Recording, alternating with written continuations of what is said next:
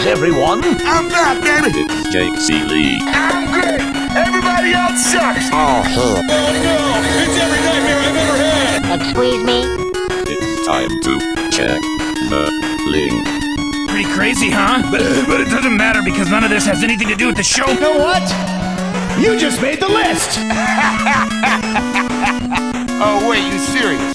Let me laugh even harder. It's all in sports. Sure, we talk about it all the time. Really? No.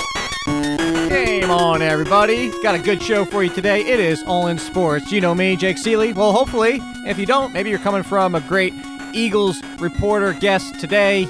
Well, there's a million things he does, but we'll get to him in a minute, and I'll let him explain everything he does because there's a lot, and he's a great guest. I'll tell you, heads up, it's a good show today. It's a lot of Eagles talk, but a lot of good Eagles spin for fantasy purposes, and some other NFC East talk, including some overs and unders, but all that, yeah, we're going to get to that. Like I said, if you haven't already, go to theathletic.com/allinsports. Get 30% off so you can get the draft kit, you can get the articles, you can get my rankings and projections and everything I talk about on this show, and you can be ready for the fantasy football season. So make sure you're doing that. And then, of course, the Fantasy Black Book is out if you want to go get that as well. Give you the player profiles, RPV, which is a great strategy for drafting, and all those sorts of good stuff.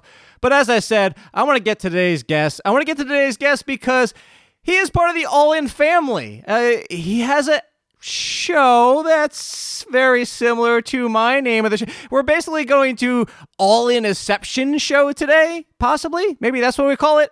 In any case, today's guest is Jeff Mosher. He is the senior writer for the Eagles. Well, you know what? I was going to go through this, and you just told me what I could cover and everything like that, and the podcast and all that type of stuff. But I want you to say everything you do first because I'm going to get to the last one that you do, and then explain to everybody how this all came around. So say it exactly, everything you do, and say it exactly. Pretend we're not on the show. Just tell everybody this is where you can find me and all my work. How much time do you normally devote to this podcast? Because if I were to list everything that I'm doing, your listeners we might need a half hour. But I'll try to keep it simple. I've been an Eagles reporter for about 15 years, so senior Eagles reporter. I started my own Patreon page, patreon.com/Jeff Mosher, where I provide daily Eagles coverage. I'm also a radio host, sports radio host here in the South Jersey, Philadelphia area at 97.3 ESPN. And I'm also the host of two podcasts, an Eagles podcast with Adam Kaplan that we call Inside the Birds, and the All In podcast with Mike Gill and Ryan Rothstein, two coworkers of mine at the Atlantic City radio station that I work with. And I do a lot of other stuff too. I write for the Super Bowl, NFL Super Bowl program, magazine, and freelance. So I think that covers pretty much everything. No, it's just people. It might not be a customer. People who know me know it's like there's 17 jobs that we all do. So one thing you didn't mention though, but follow you at Jeff Mosher NFL. So make sure people are following you. Yes, make sure at Jeff Mosher NFL. Yeah. So follow you there. Go to all these pages, follow you on the Patreon, listen to all this stuff. But the reason this came about is because some of my fans I have a few insane fans. We'll just put it that way. There's this one guy who's been trying to set me up with like famous people, like that famous women are just looking for random, fantasy analysts to date. Mm-hmm. Like, so he always tries to set me up on Twitter. That actually happened to be the one that tweeted at us. So he tweeted at me and it was like that thinking emoji. And it's like, oh, the All In podcast, which you're now on episode 3, if I'm correct, right? We are. Okay, so he's like, oh, All In. I was like, yeah, okay, cool. But instead of like a lot of people are like, I think he actually sent me a message too. He's like, yeah, you should say something, get it shut down. I'm like, no. Instead of doing that, you have your All In podcast. To be fair, this is actually All In Sports. And there you go. Why not cross promote? Like people can find out about Jeff, people can find out about me, and it's All In. Like if All In, we're happy. We're together. Everybody's together. I think it's a fantastic idea. It shows that we don't have to, social media brings out the trash in all of us sometimes, I like to say. So the fact that we can all overlook this, my first dabble into copyright infringement, and you're gracious enough to have me on the podcast, and we would love to have you on our All In podcast sometime down the road. I appreciate that. And you want to know, Jeff, here, we're the real appeal of like how we can all work together and everything. I'm a Giants fan. Well, actually, let me clarify. People who listen to this podcast know that I am a disfranchised Giants fan who, since the hiring of a certain GM, I have no longer supported the team. So I'm disconnected from the team, but to be on with somebody who covers the Eagles as much as you do and to be willing to come on your pod, like, I'll just be honest, is like, that's something I probably wouldn't have done 5 years ago. Well, like they said in Ghostbusters, right? Cats and dogs living together, perfect harmony. Who would have thought? Exactly. So let's talk Eagles, because that's what you do. And the good thing about it is this is very fantasy focused, but we talk a lot of main NFL too. The good thing, your team has a lot of questions. I mean, there's a lot of questions, and I think a lot of people want answers, obviously. So we're going to run through. We'll start at the quarterback position.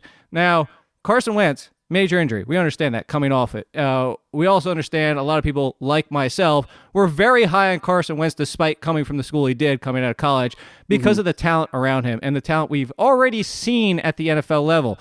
What have you been hearing? What have you been seeing? What is your opinion on Carson Wentz to be able to get back to what we thought looked like he was on the trajectory to become a potential top 5 quarterback in the NFL? Yeah, I'd say the big thing, Jake, is that you don't worry about the work ethic and coming back from an injury. He came back from that knee injury last year, ready to go in training. He was actually out in OTAs throwing footballs and doing individual work way faster than anybody expected him to, for someone who not only tore the ACL, but also, I believe the LCL was needed repair also. And that was in December. So to see him back out last spring throwing practicing was a testament to how hard he works. And now this was different. This was a back injury that he had.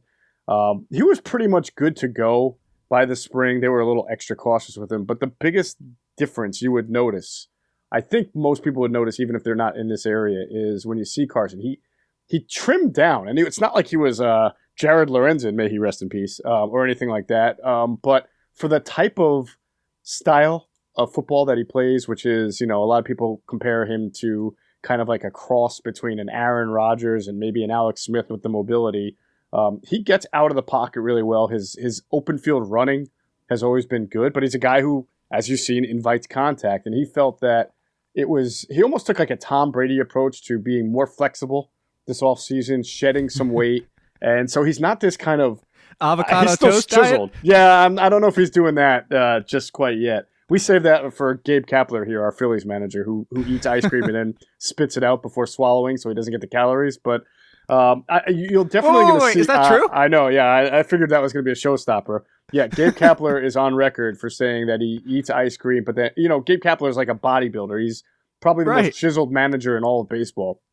And he's on record as saying that he eats ice cream, but spits it out before he swallows so he doesn't get the full impact of the calorie. I don't think Carson Wentz is at that level of extremism yet, but he is definitely trimmed down and has a different looking physique. He's still strong, but I think he's prepared himself better for that 16-game grind and the type of contact that he takes.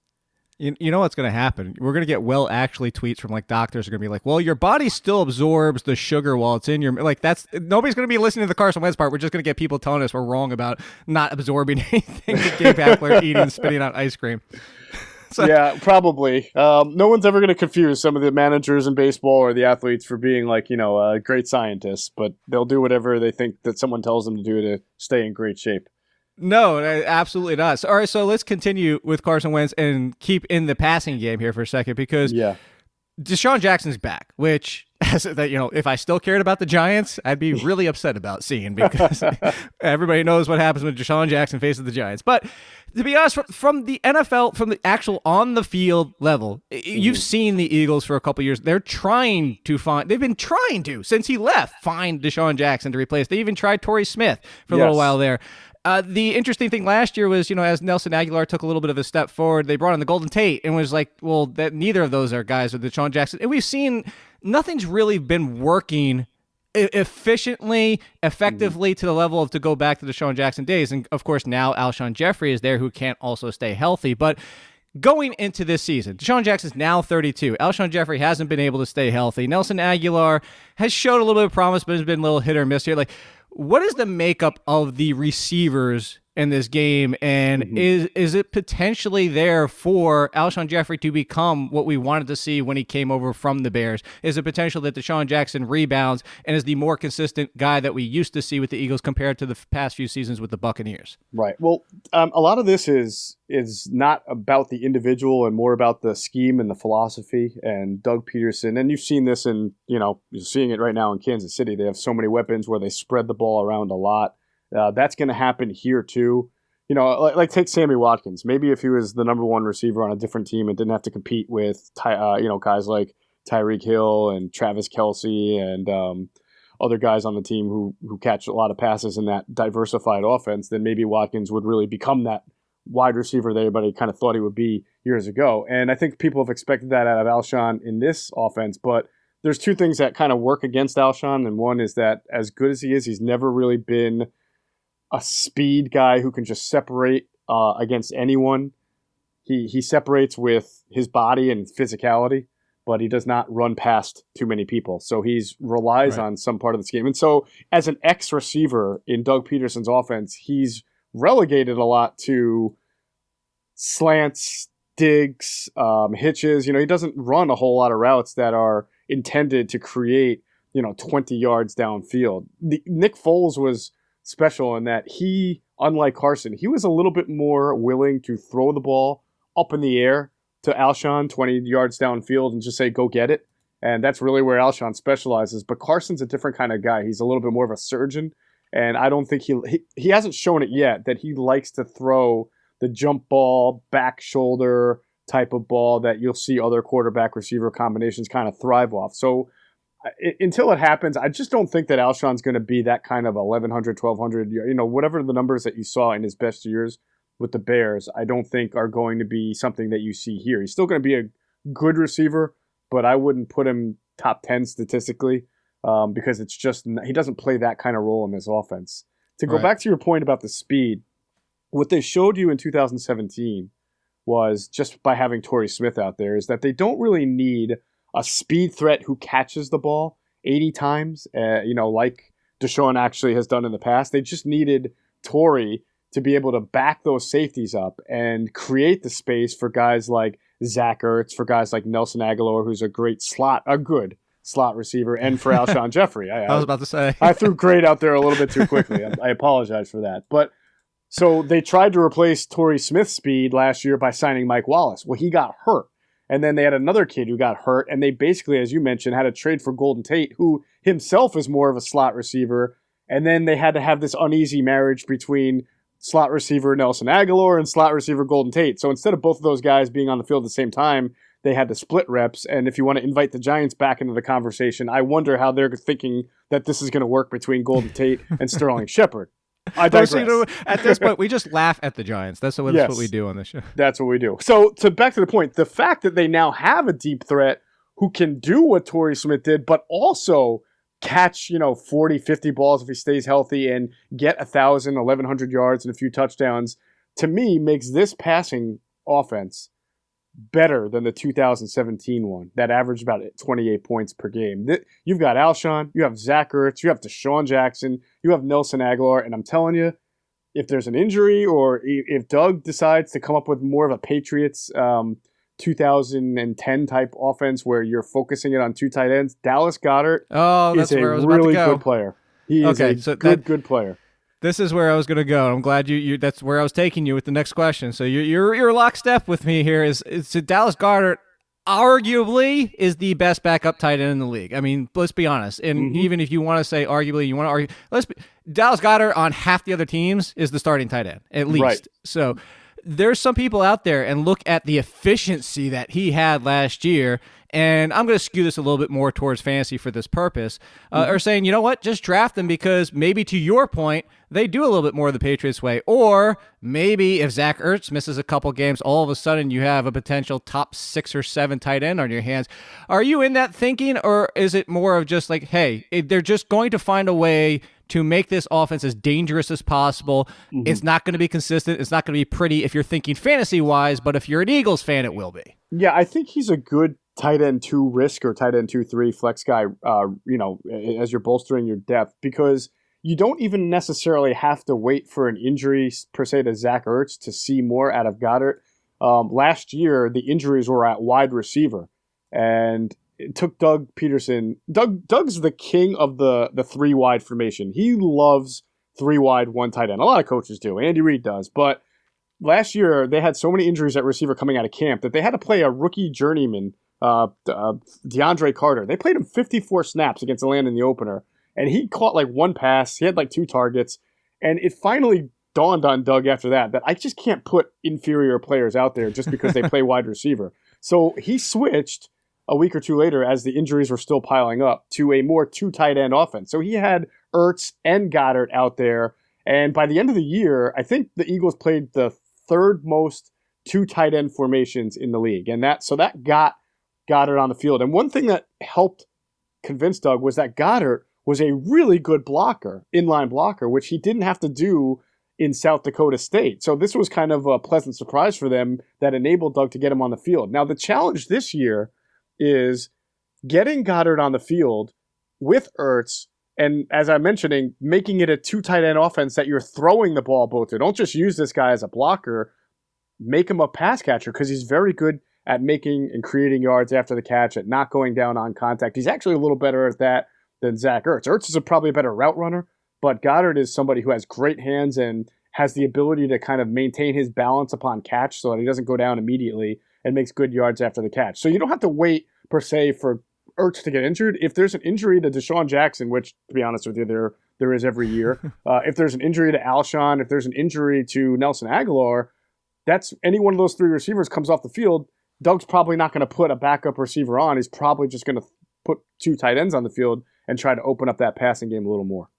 All right, well, you just got a lot of people very excited about that, especially the Goddard fans out there. I think, you know what I'll compare this to is it's kind of the Buccaneers. Obviously, look, for everybody out there that's about to lose their mind, no, Zach Ertz is by far leaps and bounds better than Cameron Brate. But to your point, like when O.J. Howard was there, O.J. Howard is one of the reasons, and so you don't know this, is when I was talking about O.J. Howard coming out, I was like, temper your expectations a little bit. He's so much of a terrific blocker that if both are on the field and one is asked to block, he'll be the one asked to block. But to this point, and why I think it's a decent comparison for people out there that might not understand or like see this in their mind, is that O.J. Howard still saw a lot of opportunity as a rookie because of what you're saying is there was actually a need at wide receiver. There was a need, and because of his blocking, he could be on the field in 2 tight end sets. So I'm with you. I think Goddard is a very interesting piece to stash away. So let's talk about probably the most frustrating piece from a fantasy perspective in Doug Peterson's life, and that's the running back situation, because if anybody's ever played fantasy and has ever had Doug Peterson running backs on your team, you understand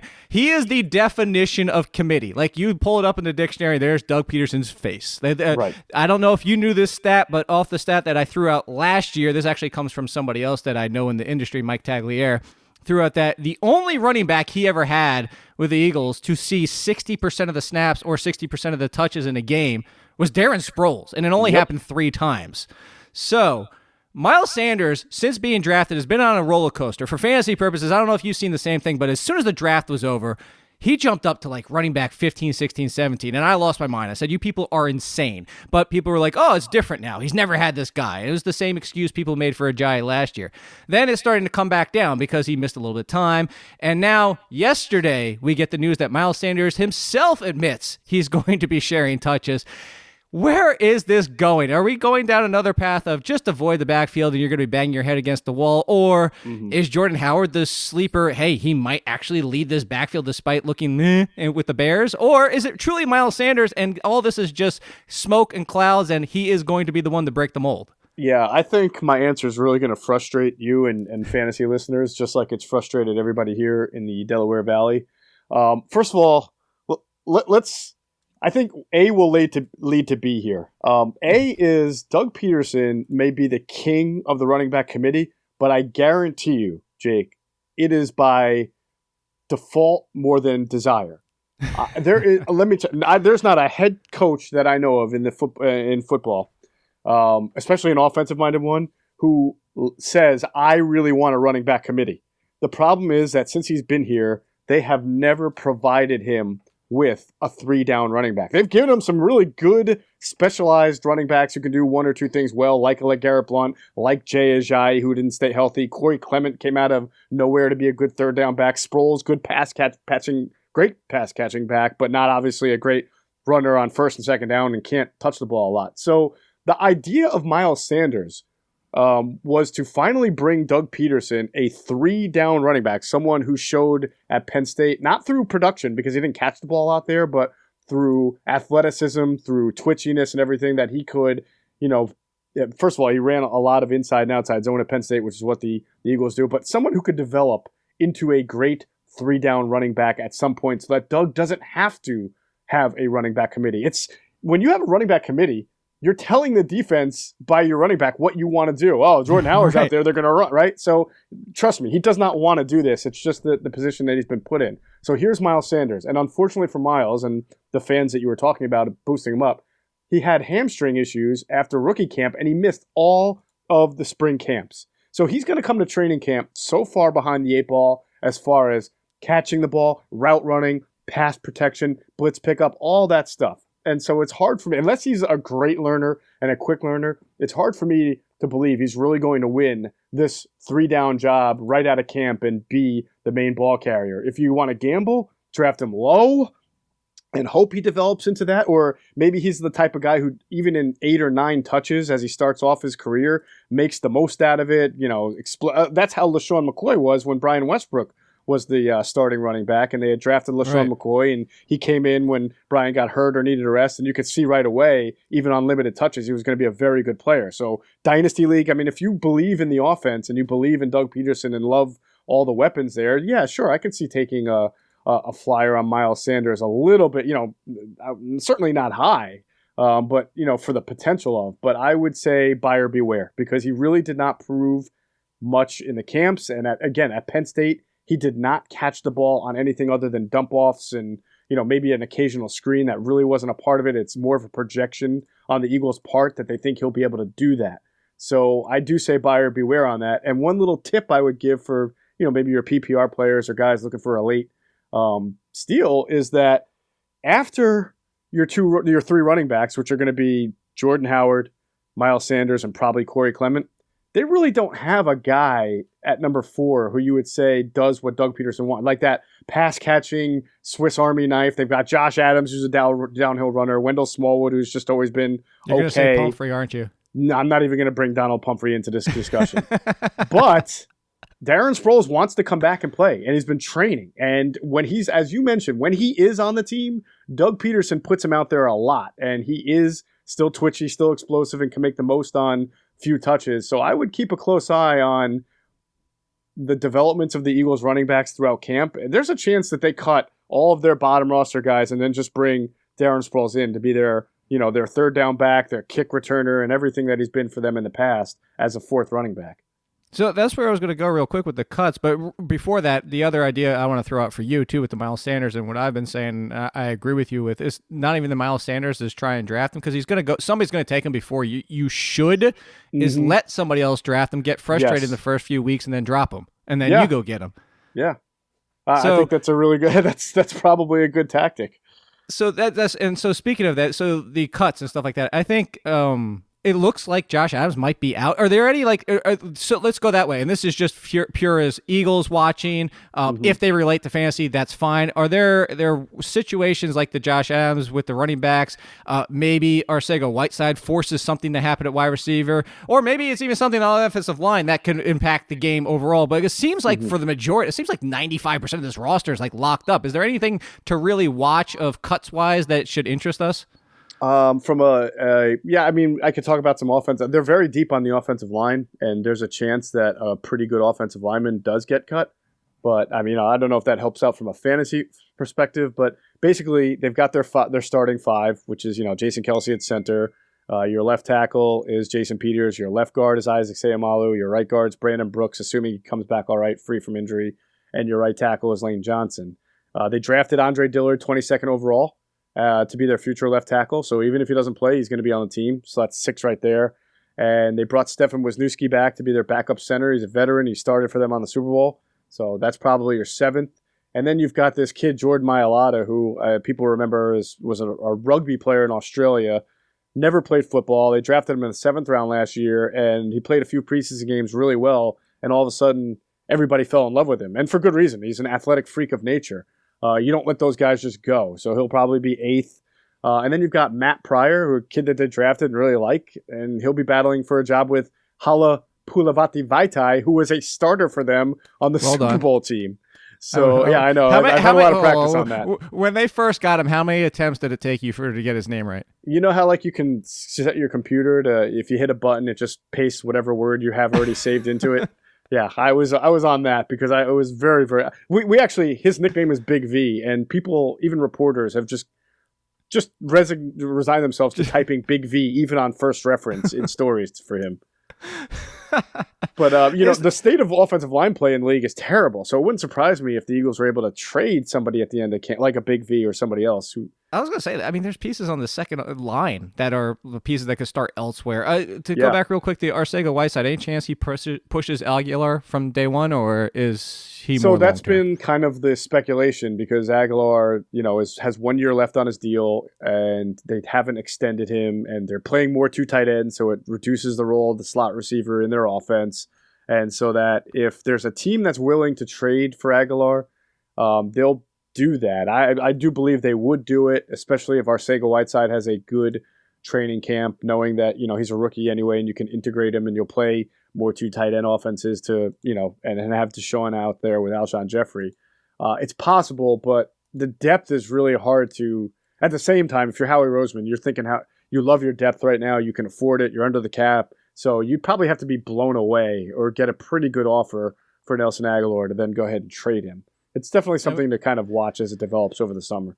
And this is how you know I can do these things and not be biased, is because, look, NFL involves roster luck. You fall into this. But Roseman, to be what he's done with this roster and have still no cap issues, and as you just mentioned, he deserves to be in the top 5 conversation. I hate to say it as well. Again, I don't hate it as much as I used to 5 years ago, but I hate to say it. So, actually, speaking of the other people in the league, real quick, actually in this division, there's been a lot of talk, and I just get your thoughts. For obviously you said you do fantasy as well, so your thoughts from watching in the division. We already made a joke about the Giants, but also there's been a lot of talk over the past couple of weeks where all of a sudden people are starting to poke holes in the outlook for Saquon Barkley this year, saying, the offense might not even be top half of the league, and if so, he can only do so much. Eli Manning's still at quarterback. You mentioned they almost probably have created their own problem in where's their deep threat now, because their 2 top receivers are slot guys, one being forced to play outside more than he should in Sterling Shepard. He can succeed out there, but he shouldn't be the number 1 on the outside for all intents and purposes. So Saquon Barkley, just him as a whole, like if you're in your fantasy draft, would you take him number 1? Do you think his outlook is bleak enough that he maybe disappoints altogether this year? I think it's a little risky in that the quarterback might be Daniel Jones, the way they've been talking.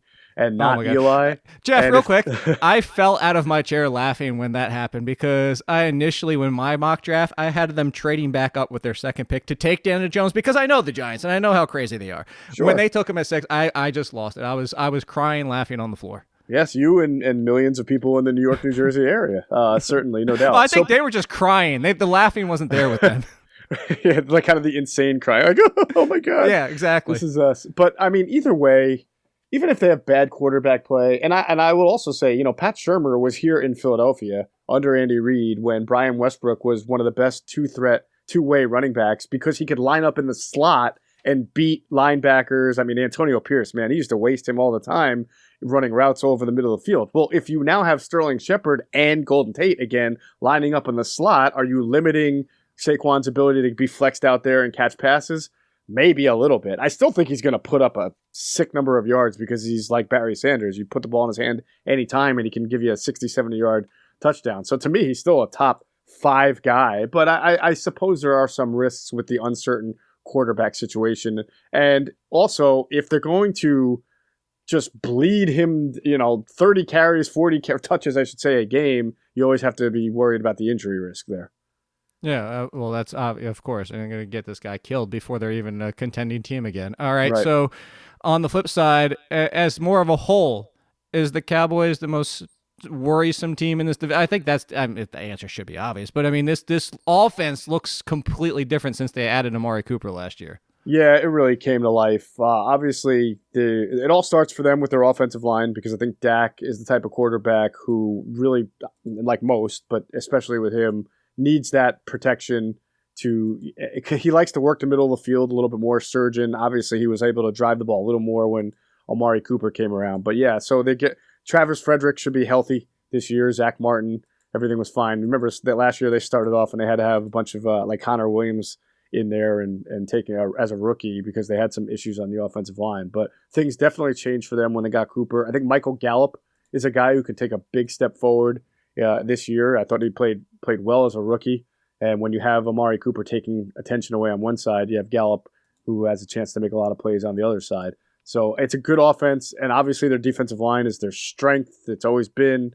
We'll see it, because I know that Tank Lawrence had a surgery this offseason, so we'll see how he comes back. But their secondary also very good. So they are definitely to me, it should be an Eagles-Cowboys horse race for the division, and the Giants and Redskins are just still trying to figure themselves out.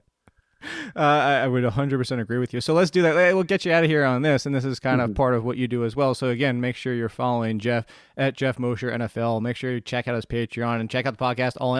That billions of things he does. Make sure you're checking all that out. But let's do a little bit of some over-unders before we get out of here. There's only a few that are officially out, but the ones that aren't, I'm going to give you some of the projections I have, and you can tell me over-under, and you can basically tell me if I'm wrong or not when it comes to the Eagles. But the NFL line that we already have is Carson Wentz over under 42.50.5 passing yards. You taking the over or the under? Oh, I'm going to take the over on that. I'm with you. Because I think Carson's going to be top 3 in the league in passing, if not the MVP. I think he's going to have that kind of a year. So you're telling me I'm too low if I have him at 12th, is what you're telling me. QB 12, yeah, I would say that's a little low. Okay. So Drew Brees in front of him, he's passing Drew Brees. Russell Wilson, he's leaping those guys. Well, Russell, you got to factor in the rushing yards and the rushing touchdowns and everything like that. But I mean, you can't compare the weapons that Russell has around him to what Carson Wentz has around him. No, obviously, obviously not. Or the offensive line. There's a lot of issues there. All right, so this is funny, and I legitimately, because you know this, I sent you the message for everybody out there that I'm not making this up. The over-under, because I told you I was going to look these up yesterday and send them to you. The over-under for his touchdowns is 30.5. My projections are 30.5. So I guess I'm pushing. Are you taking the over-under on that? On 30.5, 30.5? Yep. Yeah, I'd take the over. He had 33 in 2017 in 13 games, so he would have probably hit 40 that year. And I'll go back and say this is a better offense than the one from 2017. So I would take the over on 30.5. I know it's a risk because of the injuries. I think that's the only, to me, that is the only deterrent from him not getting that number. The injury. I would agree with you on that one. And for everybody out there that doesn't know, or I think they assume and they know, the rankings and projections are a little bit conservative. Like my highest passing touchdowns is 37 for Andrew Luck. And look, that's there's going to be at least 2 or 3 people that probably hit or get over 40, but that's just, that's what projections are. They're inherently a little bit conservative. All right, before we do some more players, this division, the Eagles are 9.5 wins. You're going to take the over? You're going to say they're taking this division? Yeah. I mean, listen, this is with them and the Cowboys. The Eagles could win 10 and the Cowboys could win 11 and win it. But I do think that they're both good at over 9. Okay, so then the Cowboys are at 8.5. So you're telling me that is that the more appealing bet of the two? Is the 8.5 on the Cowboys then? The only reason I'd say no is because they tend to really regress whenever they have an injury. Like, remember when Tyron Smith got hurt a couple of years ago and then they just completely went in the tank, and he's a little bit older. Like, I don't think they have the same amount of depth at a lot of positions as the Eagles do. So and injuries are an inevitable part of the game, and if the Cowboys have a couple, it's going to really be very detrimental to them. Okay, that's a good point. It does seem like one person gets hurt and this team falls apart. Yeah. All right, 6.5 wins for the Giants. Under. Say it. Oh, man. Under. I don't know who's starting quarterback. Some people would say that doesn't really matter. Yeah, I'd probably say under. You know what? I get scared of them. Sometimes I think that they're just going to surprise everybody and win like 9 games. But I can't. I wouldn't bet money on that. You've seen the roster. Come on. I know. I don't know who they're going to rush the passer with. They're going to have one of the worst defenses known to man. Just like last year. No. Supposedly they got 15,000 good corners now, so we'll see how that works out. Sure. It's all projection at this point. So last one, obviously, the Redskins 5.5. Interestingly, as bad as I don't know what to expect from Haskins, but I like what they've done defensively, but they have no weapons. Was it 5.5? Yeah. That's a tough number, isn't it? It sounds so disrespectful, but it's a tough number. Yeah, it really is. But I got to go under. I really do. Don't worry. There's not a lot of Redskins fans that listen to this show. I'm only located in Virginia. It's cool. So, all right, over under. So now I'm gonna. These are my projections now. So I'm kind of curious what you say, and you can pick either number here because Miles Sanders I have for 863 rushing yards, 1,154 total yards. I would go under on both of those. Ooh, so all right. So I'm still too high on Miles Sanders. All right, so then let's. It's funny because I'm a Penn State alum and huge fan, and most of my followers know that, and they are shocked when I dare even try to be a little bit of objective on Miles Sanders. Yeah. Oh, I like you so much more now. For 3 straight years, like my thing was stop ignoring Penn State wide receivers because it was Allen Robinson, Chris Godwin, and Deshaun Hamilton, which everybody on the show knows I call Bayshawn Hamilton. That's how much I like him. So I love him too. Yes. This is terrific. So this is now it's complete sidebar time, real quick. So I played in a fantasy league last year that had kickers, and I didn't know that going in. I refused to play with kickers, and I left my spot empty the entire season. I did not use a kicker the entire season. I went 12-1. I get to the championship game. The championship week, if you remember, Sunday night or Monday night football, one of the two, was Oakland and Denver. And I was down by 15 points, and somebody's like, "You got to get a kicker now." And I said, "No, I'll lose. I will lose before I put a kicker in." It didn't matter because Deshaun Hamilton scored me enough to help me win that game. So now I have a jersey of Deshaun Hamilton. Somewhere the god of no kickers was smiling on you that day and said, "Jake is going to show the rest of the world how irrelevant kickers are." That's incredible. See, I do applaud your conviction, by the way. That's difficult. It shows my talent. Yes, that's you. Jordan Howard, then 500 rushing yards. That's actually I got it 500 on the nose. Yeah, I would take the over on that. Not a whole lot over. If you put it at 550, I may not, but I would take the over on 5. Okay. How about Alshon Jeffrey, 901 receiving yards from before? It sounds like that might even be aggressive. Man, that's a good one. Alshon at 900. Again, if you set that at 950, I probably would take the under, but I probably would go the over on 900. So 925 is right around what we're saying here. Yeah. How about this? 7 touchdowns for him.